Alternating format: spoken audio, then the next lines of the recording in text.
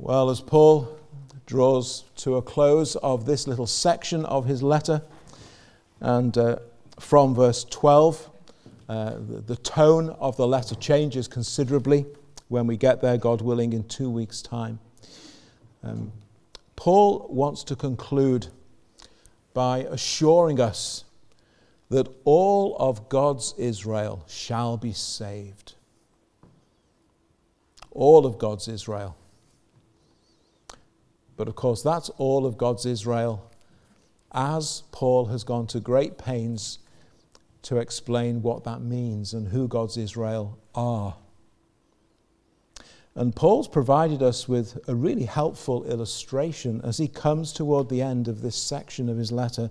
He's been explaining that only God's elect, whether Jew or Gentile, only his elect will, by grace, through faith, be saved as they believe on the Lord Jesus Christ. And he gives us this very simple but such a helpful illustration. There's a wild olive tree, the Gentiles, and God's olive tree. And God's olive tree naturally grows branches of Jewish origin, but not all of natural Israel, not all of national Israel are God's true spiritual Israel. Many Israelites never come to saving faith in Christ. They are unbelieving branches on this tree. So God cuts them off. We saw this last week. Leaving only the true believers in Israel. Only those branches which are that remnant, only they remain attached to God's olive tree. All the others are cut off. But such is the wideness of God's grace and mercy that many of these Gentiles over here, they are saved. They believe on Christ, so what does God do for them? Well, he removes them from the wild olive tree and he grafts them into his olive tree. We are taken out of the world and we're joined to Christ and we become part of his people. God has only one tree. God has only one people. God has only one Israel. God has only one church, his elect, believing branches. Are you a believing branch? If you are, you're in. He's done this work. And this conclusion is undeniable as you read chapters 9 and 10 and 11 of this letter. And as the apostle writes predominantly to a Gentile church in Rome, he wants them to understand that the gospel has moved so powerfully amongst them in part because of Israel's rejection of Christ and because of their disobedience. But also to understand that their faith is playing a part amongst the Jews, amongst Jewish men and women. They are converted as they see in part the power and the grace of God in Christ at work amongst the Gentiles. And God, thus, is building his church. And as we draw to the close now of chapter 11, I want us to see these three further lessons this evening that we can pull from these verses. And the first is this: as we get to understand what it is that Paul is teaching here, there's a sign that goes up in the heart of every Christian. There's a sign that goes up in every church: no boasting allowed. Because this is all God's doing. It's all been his plan. It's all been his purpose. It's all his doing. It's all his power in building his church. This is how God is building his church. You need to understand this for several reasons, says Paul at verse 25. I desire, brethren, that you shouldn't be ignorant of this mystery, lest you be wise in your own opinion. Now, the word mystery, of course, does not mean that Paul's been talking about something which is somehow strange and mysterious. The word mystery is used to speak of a truth which could not be known unless God had revealed it, which God has now revealed. That's what Paul means whenever he uses the word mystery. It's a truth which God has made known, which we can only make known because God has made it known. And that's what he means by the word mystery. And it's been revealed to stop you from coming up with your own fanciful theories, for one thing. All of the greatest dangers which the church faces come from within the church, not from outside it. That's one reason why it's always so important not to get too caught up in what's going on in the world. Because whilst you're distracted by that, you actually take your eye off all the dangers that are lurking right in front of your own nose within the church. When churches are assailed by the world, what we see in the Bible, what we see in church history, is that when the church comes under attack openly by the world, generally, churches grow stronger. Generally, churches become more united. It's problems on the inside which cause strife and division. And there are few things more divisive than when members of churches, and I include even elders in that, this is not an us and them thing I'm talking about here, all members, any members, there are few things more divisive when members of churches start coming up with their own fanciful theories and opinions. Well, what I think is, surely a good idea would be to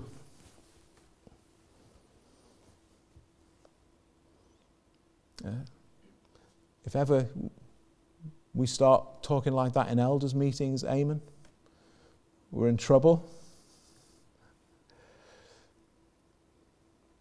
God has revealed his truth so that we don't need to go down that path. Paul knows that unless he spells it out plainly on this issue, the believers in Rome could become overrun with their own speculative ideas and thoughts and opinions. And he wants to make it clear, no, this is all God's doing. This is how God is building his church. And you see there that Paul talks about blindness in part that has happened to Israel towards the end of verse 25. Now, when Paul says blindness in part, he means not all in Israel are blind. Now, you could read it that Paul is saying that all of Israel are only partially blind. But that's not what he's saying. There are some in Israel who are totally blind. There are some in Israel who are totally hard to the gospel. But there are others who are not. And that is his meaning of the word partial.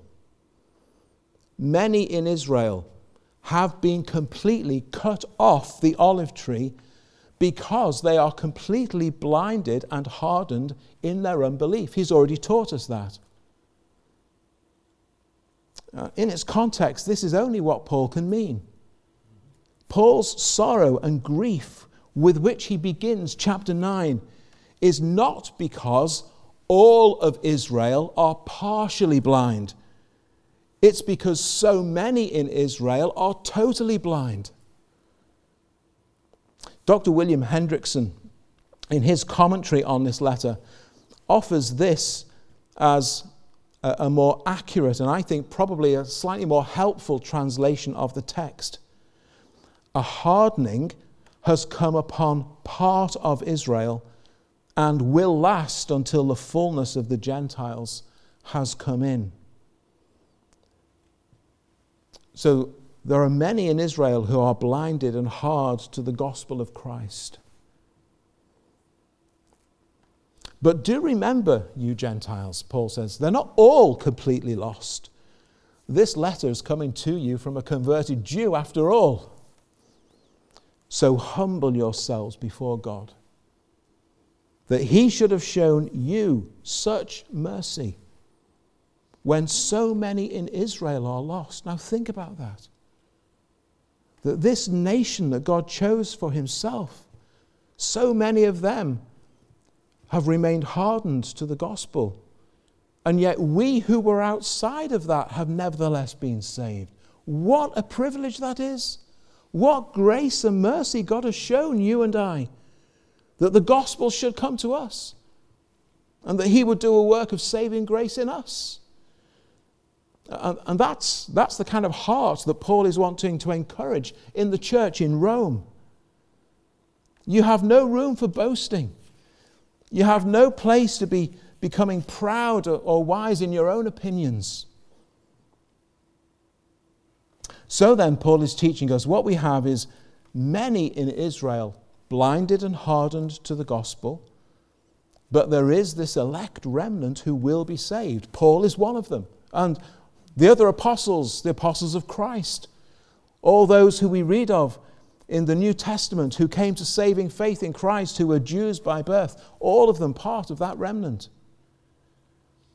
And Paul teaches that that will continue alongside many Gentiles coming to faith until all of the elect are gathered in.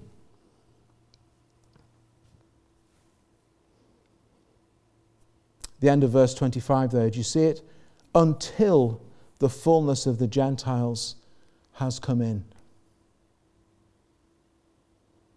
Now, some read into that word until that once all the Gentiles are converted, God is then going to start something else, something extra with Israel. Because in verse 26, Paul goes on to say, then all Israel will be saved. Or does he? No, read the text more carefully. Paul does not say, then all Israel will be saved, as if he's pointing to something in the future. He's not saying, this has happened until the fullness of the Gentiles have come in, then all Israel will be saved. Then something just concerning Israel alone is going to take place. No, Paul says, so all Israel will be saved. In other words, everything that I've been saying, this is how all of God's Israel will be saved. Everything that Paul has described in these 3 chapters, this is how it was in his day. This is how it is in our day. This is how it will continue until Christ has gathered in all of God's elect. So, all Israel will be saved.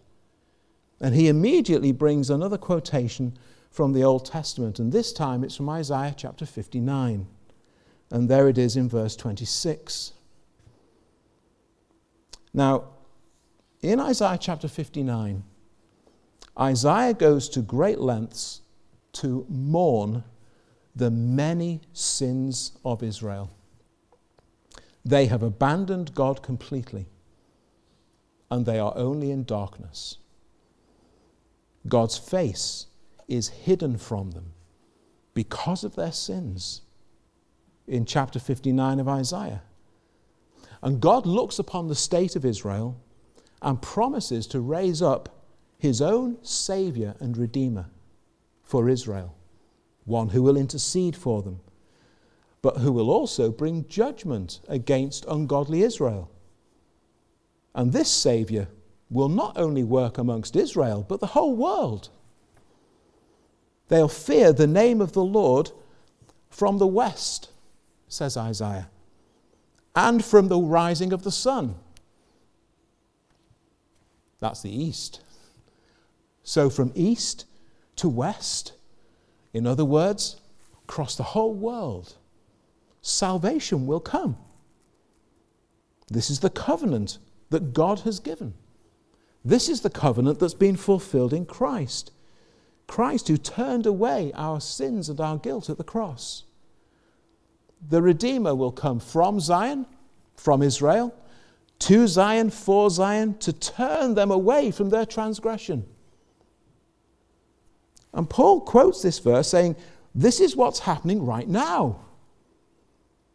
This isn't something way off in the future that is yet to be. This is happening now.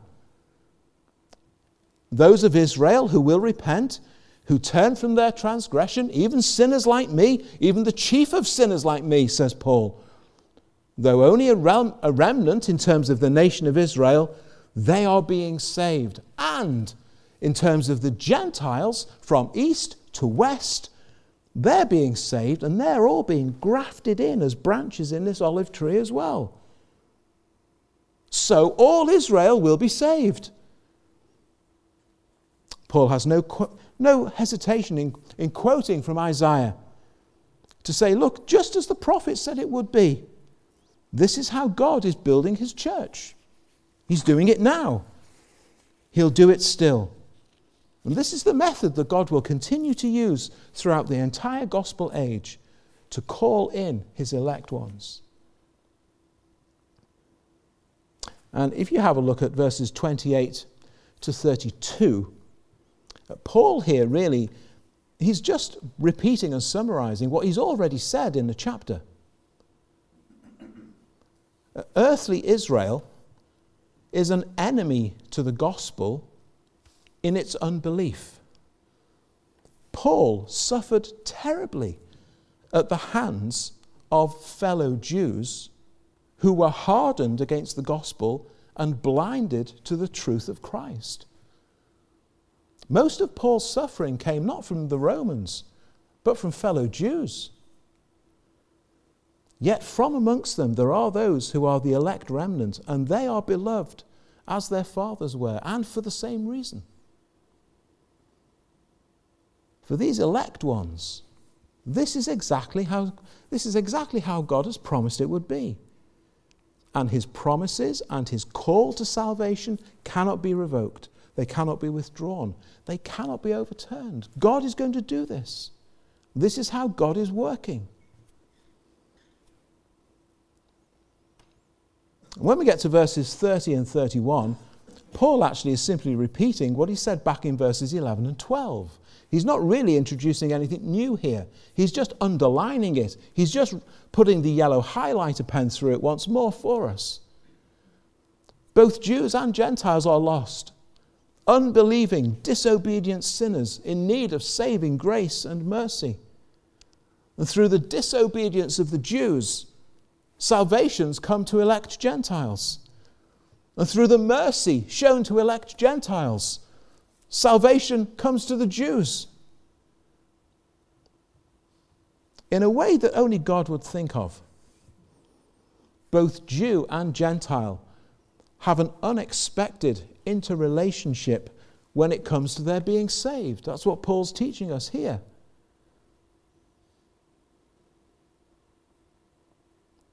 And this is how God is choosing to work. No wonder when we get to the doxology later, he's saying, who's known the mind of the Lord? Who will become his counselor? How unsearchable his judgments. His ways are past finding out. These are remarkable things that God has revealed to us, and the way he's chosen to work in the world, the way he chooses to bring us to saving faith in Christ. Both saved Jew and saved Gentile have come from the same position of disobedience, and they've entered into the same grace and mercy of God, and they've all been grafted into the same tree. And what of the all of verse 32? God has committed them all to disobedience, that he might have mercy on all. Well, as with so many of these verses, if you isolate that one verse on its own, if you take it out of the context of chapters 9, 10, and 11, well, you can almost make that verse say whatever you want it to say. But as the conclusion to all that's gone before, well, it's not the whole world that Paul is talking about. It's not the entire nation of Israel that Paul is talking about. He's talking about the number of God's elect.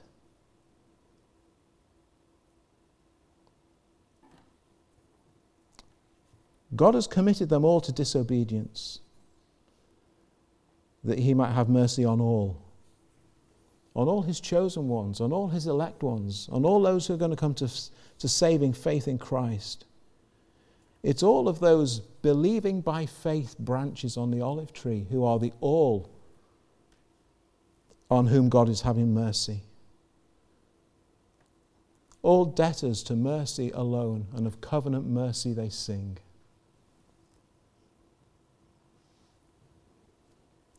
And what these verses show us is that every Christian needs to be continually humbled before the grace and truth and mercy of God.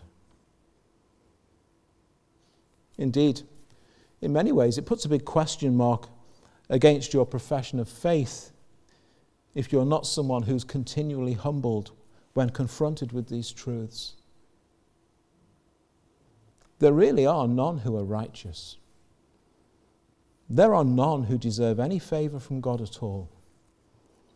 All of us were lost in sinful disobedience.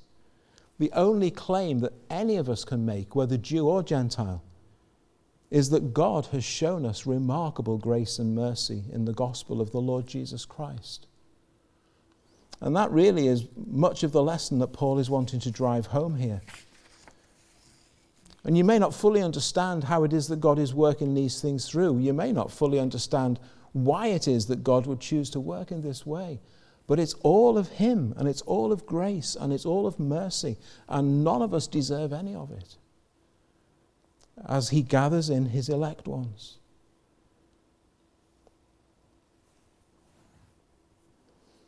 And all Israel will be saved. God's olive tree, with all the branches finally grafted in. Then Christ will return.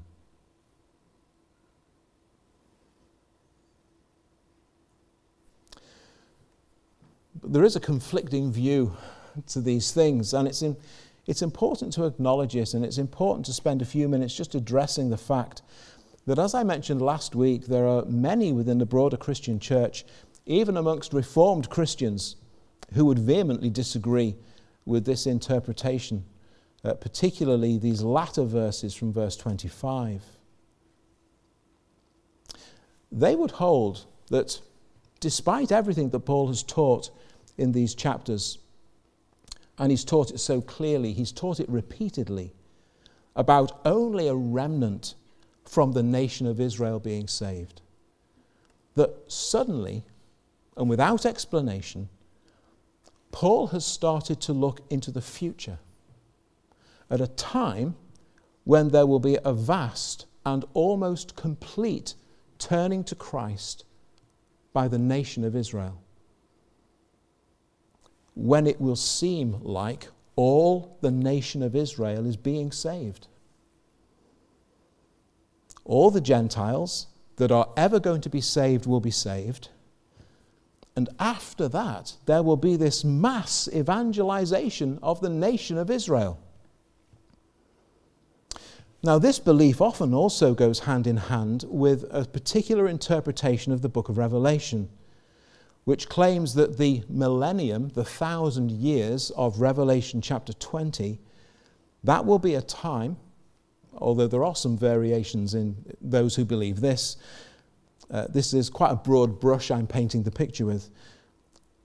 During this millennium of Revelation chapter 20, there will be a period of 1,000 years when Christ physically returns to Jerusalem and reinstates and reinvigorates national Israel.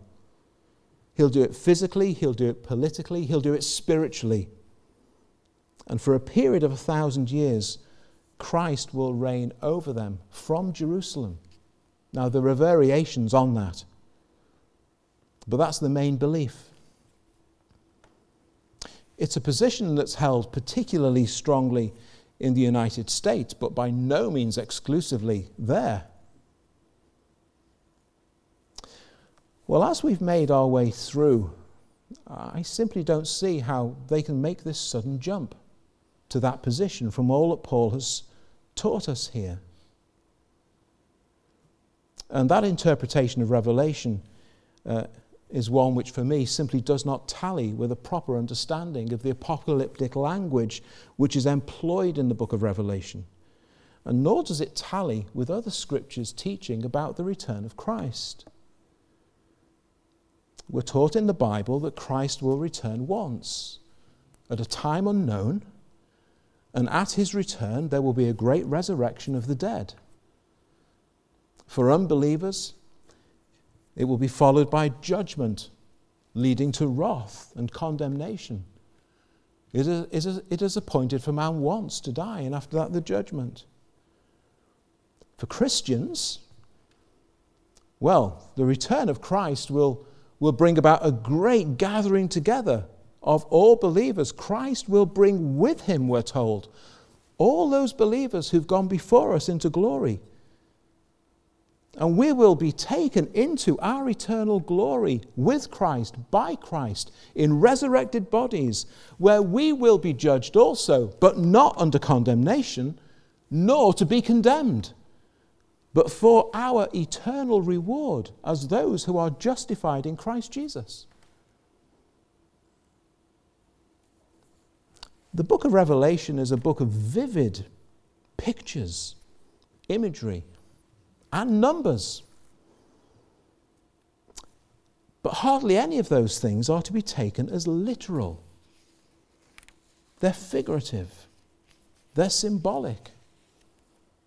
They're illustrative of spiritual truths and realities. And our understanding of the millennial 1,000 years is that this is actually speaking of the entire gospel age until Christ returns. Now, time this evening doesn't permit to expand much further on those things. But I find myself curiously at odds with men who I hold in very high esteem in Christ. Men from whom, in so many other areas of Christian doctrine, I have benefited much. There are also a considerable number who will be in almost complete agreement with this interpretation that I've brought to you this evening, apart from some divergence regarding verse 26.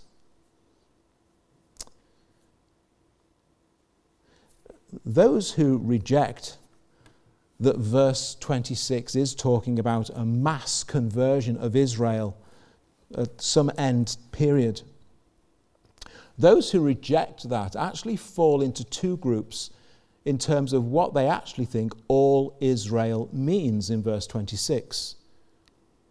Broadly speaking, two groups. Some believe that Paul is referring to all elect Jews. So all elect Jews will be saved.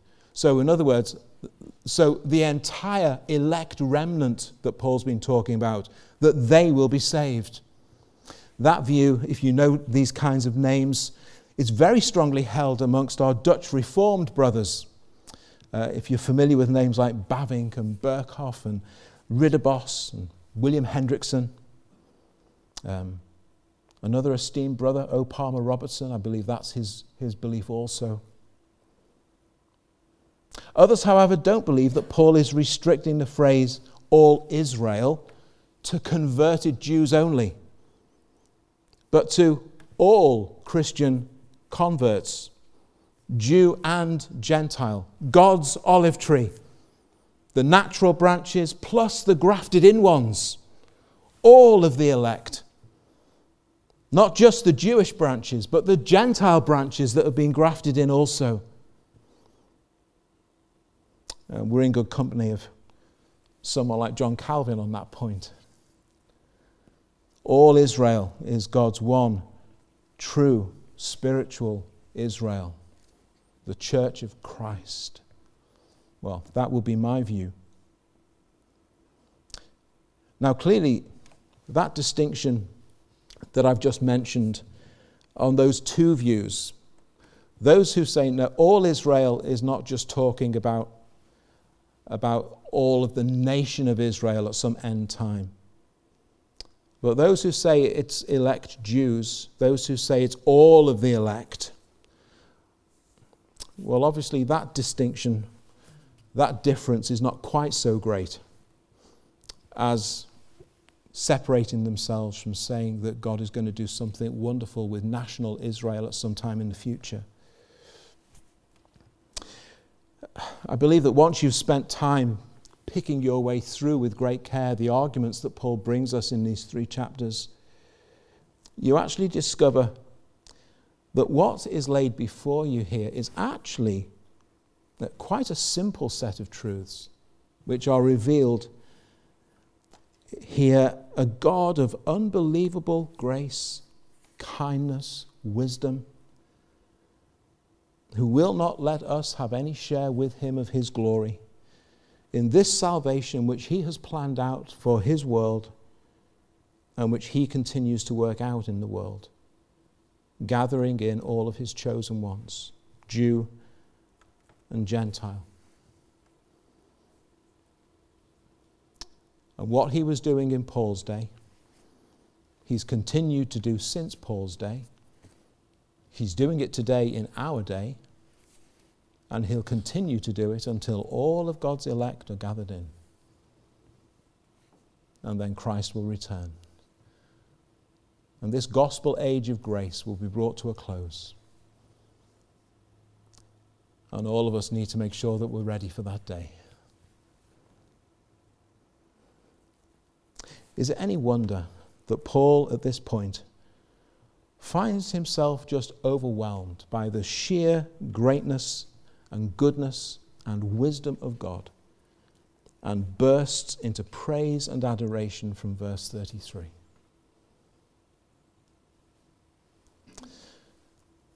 These things are so high, so wonderful, so holy, so divine,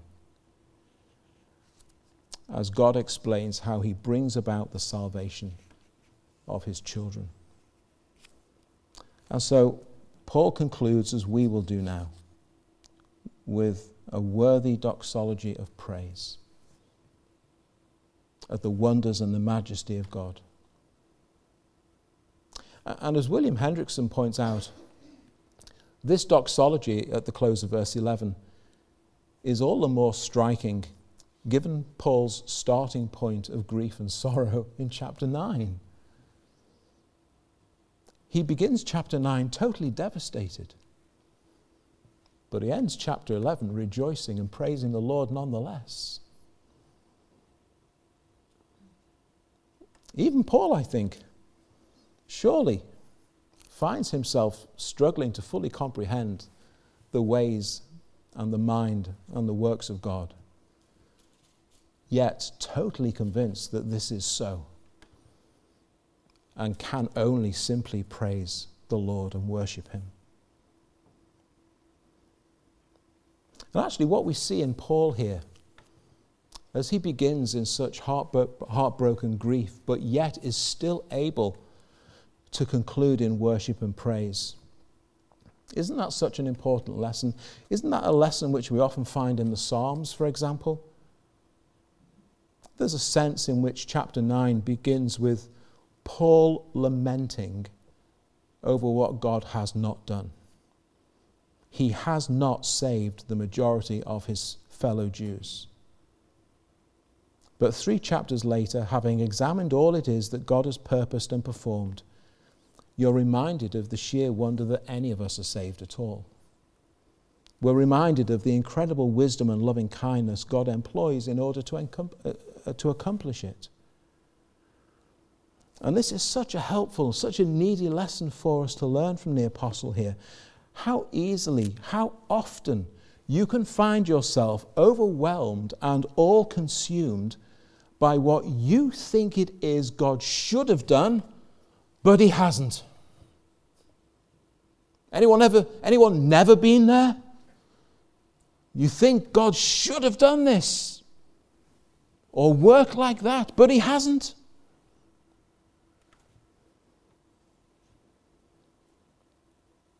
And Paul shows us we need to take a little bit of time.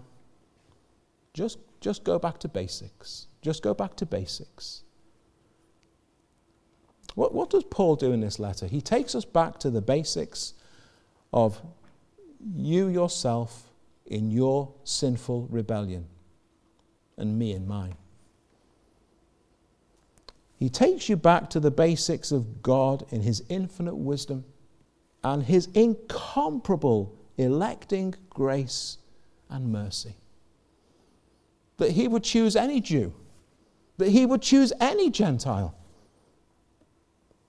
The basics of the gospel and of redeeming love and what God has done for you, a guilty sinner. The basics of the abundant and completely undeserved blessings which now are yours in Christ. When you do that, you will find that, as Paul discovered, right thinking returns. Thankfulness returns. Worship and praise return. Because you remember that it is all of God. It is marvelous in our eyes. It doesn't worry me or trouble me that I can't fully understand God. Who do I think I am that I could fully understand God and his ways?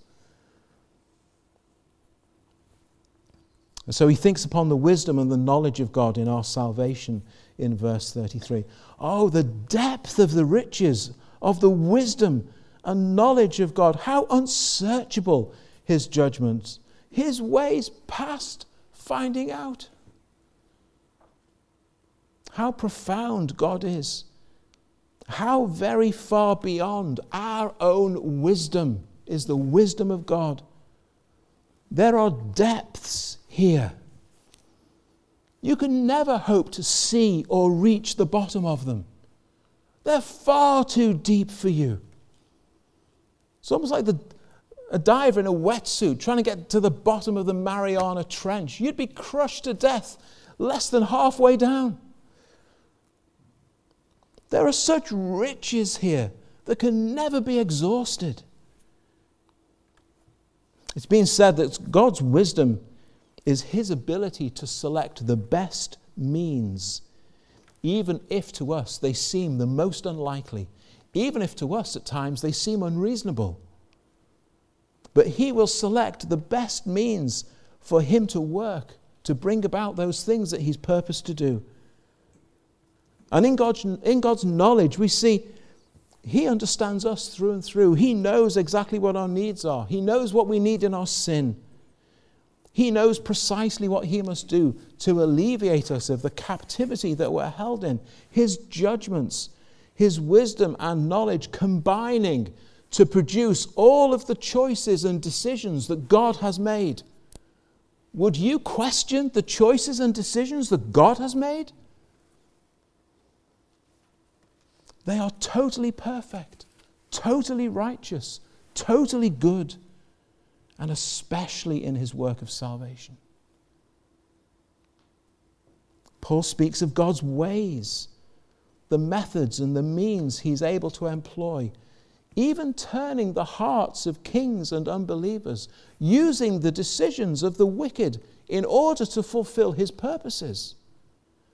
Who can even begin to fathom such things, or to try and trace the course that God is using through this world's history in order to accomplish all of his goals? In all of these things, God is without equal. Verse 34, which of us would ever think of ourselves adequate to advise him in such matters? Do you really think that when you get to heaven, you're going to be able to open your Bible at Romans 9, 10, and 11 and say, listen, God, I think you could have done it better than this? Which of us are going to be in that kind of position to make that kind of approach to the Lord?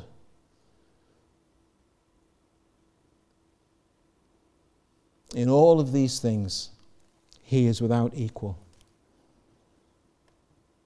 Only an ignorant fool would consider himself qualified to argue these things out with God in disagreement. And verse 35, don't for a moment suppose that God could ever be in debt to you or owe you anything.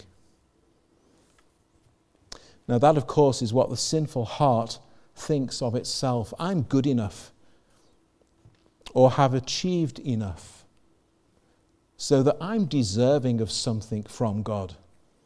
It's the least he can do. The reality is that we owe him a debt that we can never repay. We can only marvel and wonder and fall at his feet in thanksgiving and praise that he continues to save sinners, whether Jew, whether Gentile, until they're all gathered in. And finally, this amazing little phrase, which encaptures everything true about God and everything that's true about God in salvation. And that's the immediate context, isn't it? Of him. He is the source and the origin of this. He is the originating wisdom which lies behind it. Through him, he is the enabling means and power and authority such that nothing can thwart him or stop him in this saving work he's doing. To him, he is the ultimate object and goal in everything.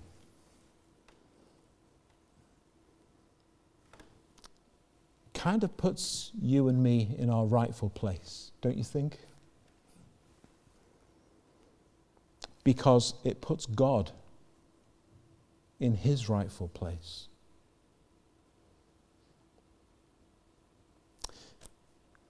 When God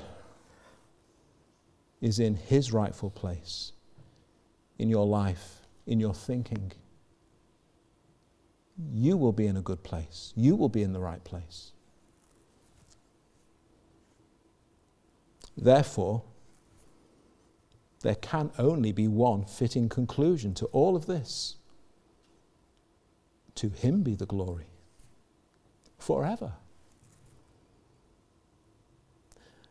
And if you're a Christian, you will have forever to do just that. Amen, says Paul. Amen, we say with him.